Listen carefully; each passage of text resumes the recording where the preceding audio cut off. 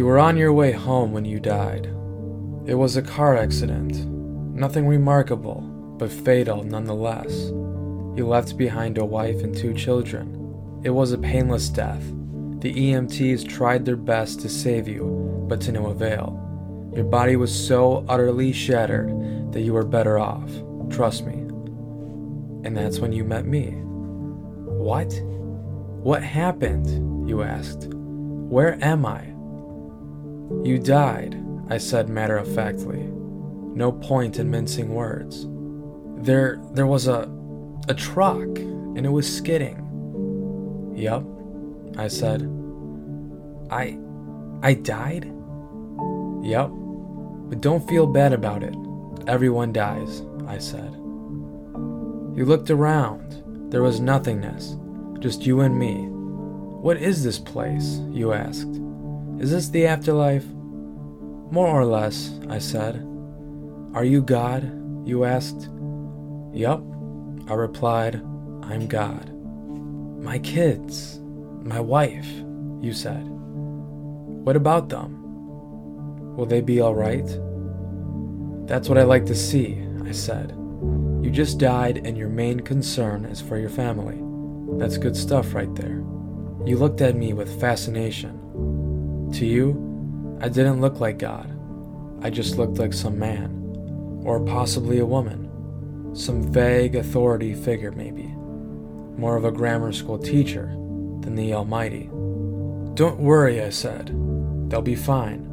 Your kids will remember you as perfect in every way. They didn't have time to grow contempt for you. Your wife will cry on the outside, but will be secretly relieved. To be fair, your marriage was falling apart. If it's any consolation, she'll feel very guilty for feeling relieved. Oh, you said. So what happens now? Do I go to heaven or hell or something? Neither, I said. You'll be reincarnated. Ah, you said. So the Hindus were right. All religions are right in their own way, I said. Walk with me. You followed along as we strode through the void. Where are we going? Nowhere in particular, I said. It's just nice to walk while we talk. So what's the point then? You asked. When I get reborn, I'll just be a blank slate, right? A baby. So all my experiences and everything I did in this life won't matter. Not so, I said. You have within you all the knowledge and experiences of all your past lives. You just don't remember them right now. I stopped walking and took you by the shoulders. Your soul is more magnificent, beautiful, and gigantic than you could possibly imagine. A human mind can only contain a tiny fraction of what you are.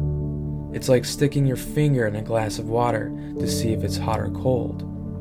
You put a tiny part of yourself into the vessel, and when you bring it back out, you've gained all the experiences it had. You've been a human for the last 48 years, so you haven't stretched out yet and felt the rest of your immense consciousness.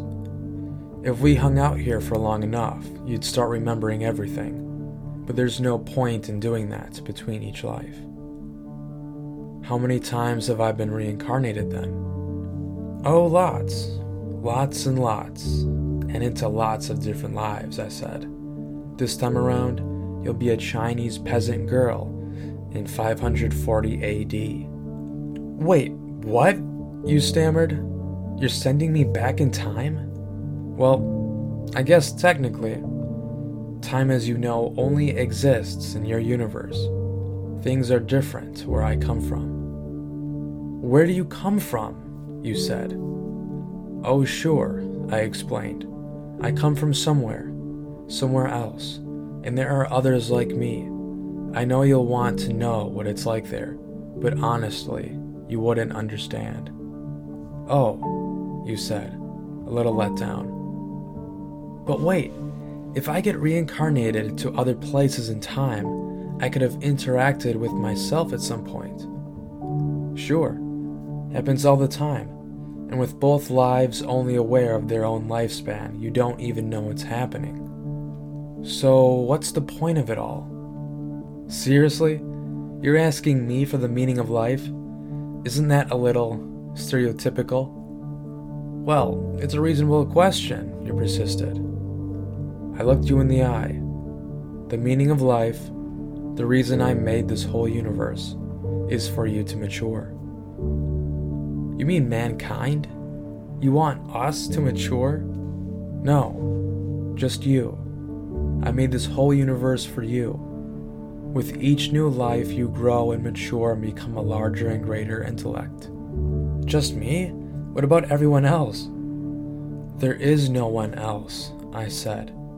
In this universe, there's just you and me. You stared blankly at me. But all the people on Earth are you. All you. Different incarnations of you.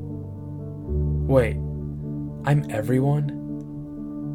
Now you're getting it, I said with a congratulatory slap on the back. I'm every human being who has ever lived, or who will ever live. Yes, I'm Abraham Lincoln, and you're John Wilkes Booth too, I added. I'm Hitler, you said appalled, and you're the millions he killed. I'm Jesus, and you're everyone who followed him. You fell silent. Every time you victimized someone, I said, you are victimizing yourself. Every act of kindness you've done to yourself. Every happy and sad moment ever experienced by any human was or will be experienced by you. You thought for a long time. Why? You asked me. Why do all this? Because someday you will become like me. Because that's what you are. You're one of my kind. You're my child. You mean I'm a god? No, not yet. You're a fetus. You're still growing. Once you've lived every human life throughout all time, you will have grown enough to be born. So the whole universe, you said, it's just an egg, I answered. Now it's time for you to move on to your next life. And I sent you on your way.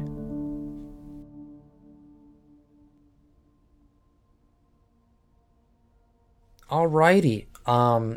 Pretty trippy, right? Pretty interesting. I know that many of you have probably experienced some of what happened in this story, in this theory on psychedelic substances, because I know that I personally have.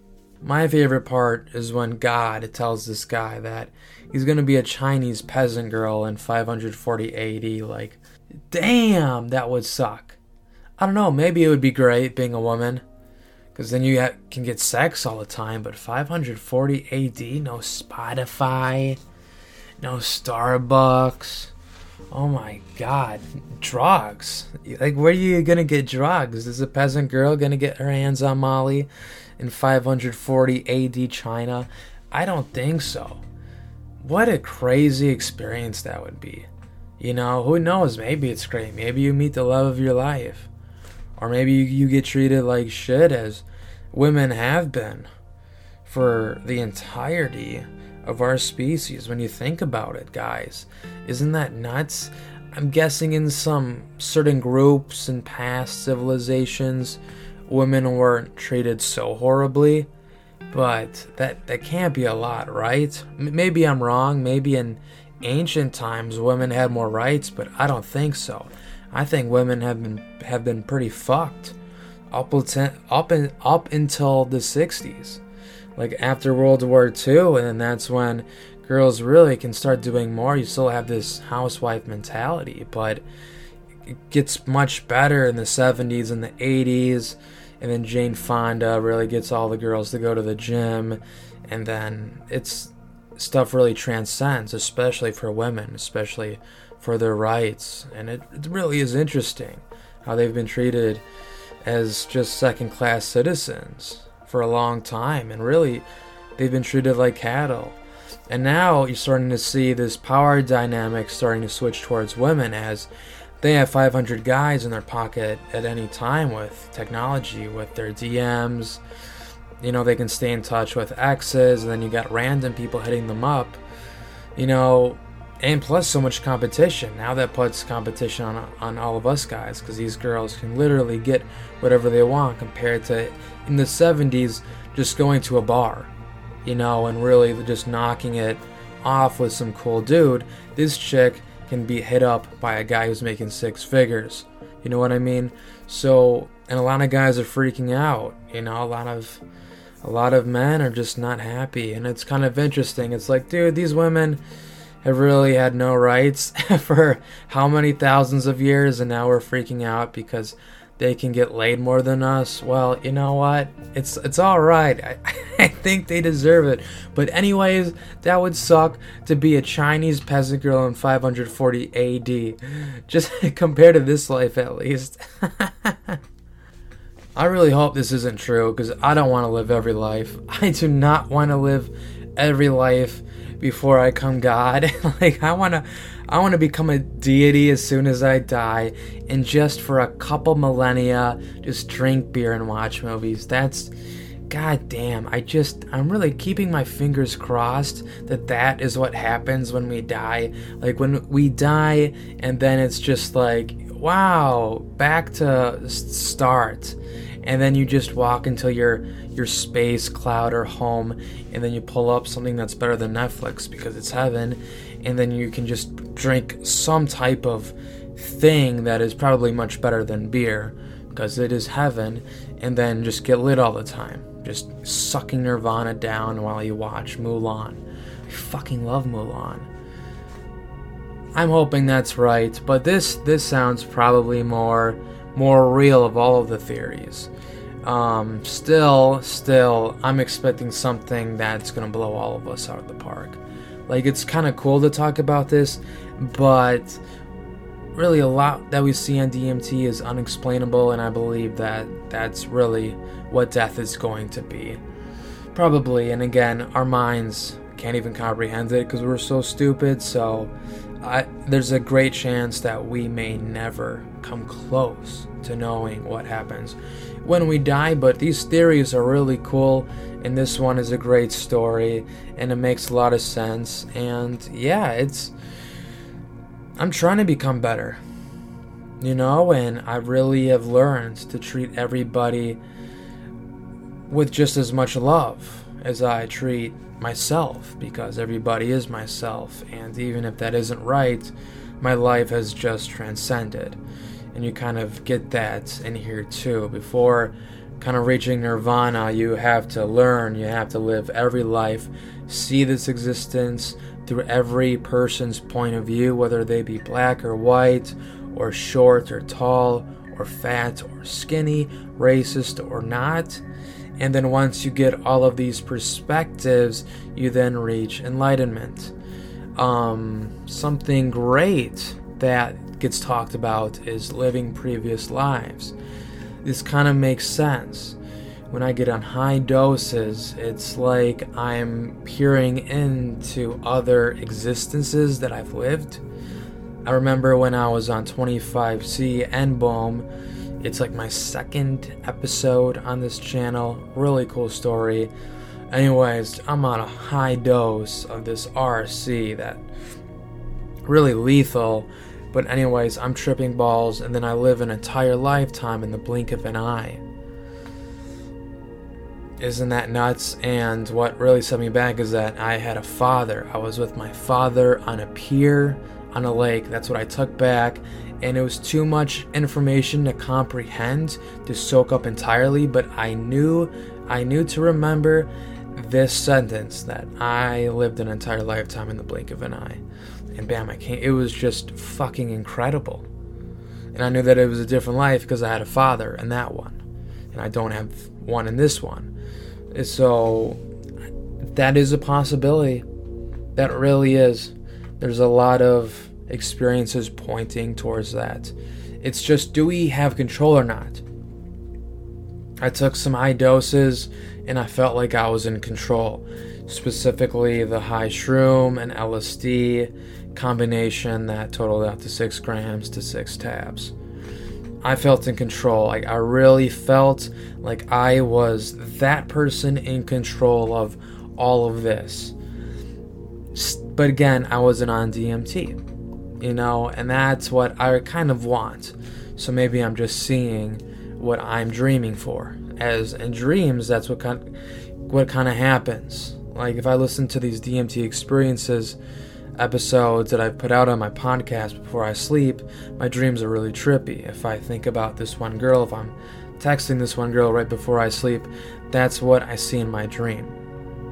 So that's what I think really, kind of proves that DMT is more, because my DMT experiences are nothing like my dreams, but I am still very open to me feeling in control when I'm tripping, is because that's what I want, and that's because I actually am in control. It's just showing our reality and nothing really else. So I'm all open to everything, but this is just a spectacular theory and a story in general that really sums up a lot of psychedelic experiences into not that long of a tale. And the guy says he's Jesus. I felt like I was Jesus a couple times on these high doses, these very high doses of psychedelics, and a lot of other people have come to this conclusion too. And it's just like, maybe we did experience that life. You know what I mean? Because you hear that a lot, and I felt that a couple times, and it wasn't like I'm this special person, bow down to me. Hell no, it was just like, I can't believe it. I'm that guy. So it's very interesting that they went over that in here. Yeah, they want mankind to mature. That's what I'm trying to do. I'm trying to put as much goodness and laughter and love out into the world, because that is just the mature thing to do. Hating and treating people like shit, hating them because of their politics, their political beliefs, because of what skin color they have, that's not mature. It's very easy to not like somebody that is different than you. It's very easy, because they're different than you. They're not part of you. They're not your family. They're different. That's very easy. That's immature. And that's why you've seen in history just horrible things done, because people have been dumb. They've been fucking dumb. People are still really dumb. We're getting better, but we're still really fucking dumb. Like, you got Putin out there threatening to throw nuclear holocaust into all of our faces. There's just fucking water is disappearing. We're in the midst of a drought. And it's like the economy is supposed to get even worse. And I'm supposed to do my homework. Like what the hell? Like, we gotta get our crap together. Another line is, you've been a human for the last 48 years, so you haven't stretched out yet and felt the rest of your immense consciousness.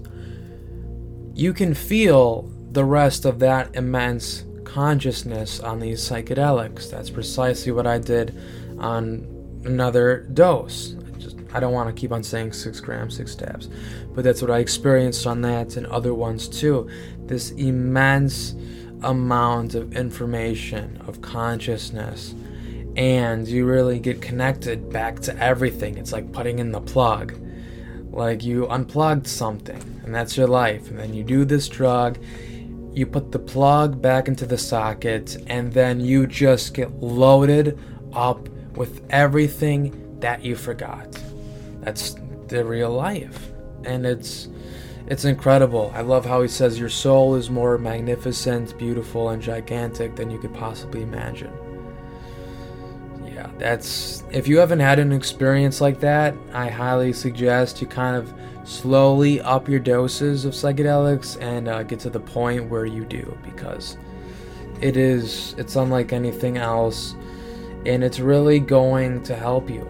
Like, dude, you're having fun.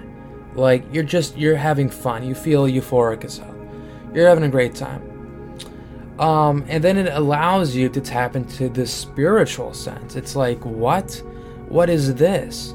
You're actually experiencing what Moses did. Now, forget about religion, but just having an experience like that, just having an experience like what has been told to so many humans around the world that could never have even thought of having an experience like Moses did. Here you are, having one that is 1,000,000,000,000 times better and more real and more believable. I forgot where I was going with that. Never was there a time when I did not exist, nor you, nor all these things, nor in the future shall any of us cease to be, as the embodied soul continuously passes in this body from childhood to youth to old age. The soul similarly passes into another body at death. A sober person is not bewildered by such a change, and worn-out garments are shed by the body. Worn-out bodies are shed out by the dweller within the body. New bodies are donned by the dweller, like garments. These are words from the Bhagavad Gita, one of the holy scriptures of Hinduism. In it are verses about the seemingly unending cycle of life and of reincarnation. Every version of a being acts and reacts, and their actions determine how they are going to be manifested in the next life. We commonly refer to this as karma. This continues near eternally till the soul yearns for a higher sense of being, which it can ultimately achieve once it rids itself of all desires, ego, or pleasure. The yearning for a higher being is only truly met when no such yearning exists. So, is this life, the one we are living right now, just a mere test? Other religions such as Islam or Christianity don't quite preach the idea of reincarnation, but when you look through the pages, they too treat this life as a test. It is the afterlife, where life achieves completion and we get to live, truly. What you do in this life determines what the fate of your soul will be. While the concept of death is slightly different across certain religions and theologies, in that in some it happens over and over again, and in others you die once, but live twice. Nearly all religions encourage followers to think about the cascading effects of their actions at a macro scale. There are more modern ideas in this realm, of course. The simulation theory is just one of the more famous ones, where reality is potentially reduced to a high-definition video game running in some scrawny teenager's basement. It's his reality, and you and I are living in it. This is certainly not as crazy of a possibility as something from Scripture, but the logic that leads one to the simulation theory is ironclad. What does this all mean then? Whether you believe in an organized religion or not, we've all wondered what happens when our eyes close for that one last time. Maybe we watch our lifeless bodies as our souls float away. Maybe we try to call upon our loved ones to let them know it's all going to be okay, but they just never listen. Maybe nothing happens at all. Maybe there is no meaning. Andy Weir's short story, supposedly written in less than an hour, does talk about an afterlife scenario, but that's not really the message it's trying to deliver. Maybe his point is to highlight the ability of every person to both be the worst manifestation of humanity, but also be the best of it. Andy poses this when he says that the protagonist was both Hitler and the people he killed. It's hypothetical, of course, but then again, how far are we at any given time from the worst version of ourselves? I often find myself looking at pictures of famous or infamous people, for that matter, as babies. In the backdrop of reality, these baby faces can remind us about the innocence every human is capable of. Perhaps one of the lessons from the egg theory is to remind people of the power of a situation to turn us into who we are. This is not to absolve anyone of wrongdoing or to take away from the gravity of their actions, but a chance to shed light on the fact that a lot of who we are is quite simply circumstance, and that we might be better able to prevent further atrocities if we are able to foresee the circumstances that lead to them. This was, in large part, the focus of the now infamous Stanford prison experiments. College students were hired to play either guard or prisoner, and the behavior would be studied. In just over a day, the power imbalance had manifested into near total tyranny, where the guards would abuse the prisoners to such an extent that a lot of them had to be discharged from the experiments. This ultimately led to the termination of the study after just 6 days. Some say the guards behaved like this because these guards were inherently bad people. Others say it was the power imbalance that was always set for an outcome like this. I urge you to read into it yourself, but these studies do demonstrate, and quite reassuringly so, that there may be more bad circumstances than bad people in this world. The egg theory also need not only be about righteousness or evil. It can either be about looking at life through the eyes of others. Perhaps we would think of life differently if we could see ourselves through the eyes of a loved one. We often tend to be harsh on ourselves for mistakes, but if a friend were to make the same mistake, we would try and support them. Why should we treat ourselves harsher than we would treat a friend? Imagine being a parent and finally getting to understand their worries for when they said they couldn't sleep when you didn't call. Imagine how we might rethink our worldviews if we could look at things through the eyes of someone who disagrees with us. In fact, that is supposedly the origin of the story. Not some near-death experience that Andy Weir had, but rather a disagreement with his aunt. What a world would that be like? When empathy becomes more than just leaving words unsaid and turns into a feeling, an emotion that you don't have to interpret, but rather feel yourself. There is also a concept of being reborn and carrying over your lessons into the next life. What would you become if you could live again? If you knew then what you know now, how would you do things differently? What if you never got that chance? Who am I kidding? Luckily, we get that chance every day. As Confucius once said, every man has 2 lives, and the second starts when he realizes he has just one.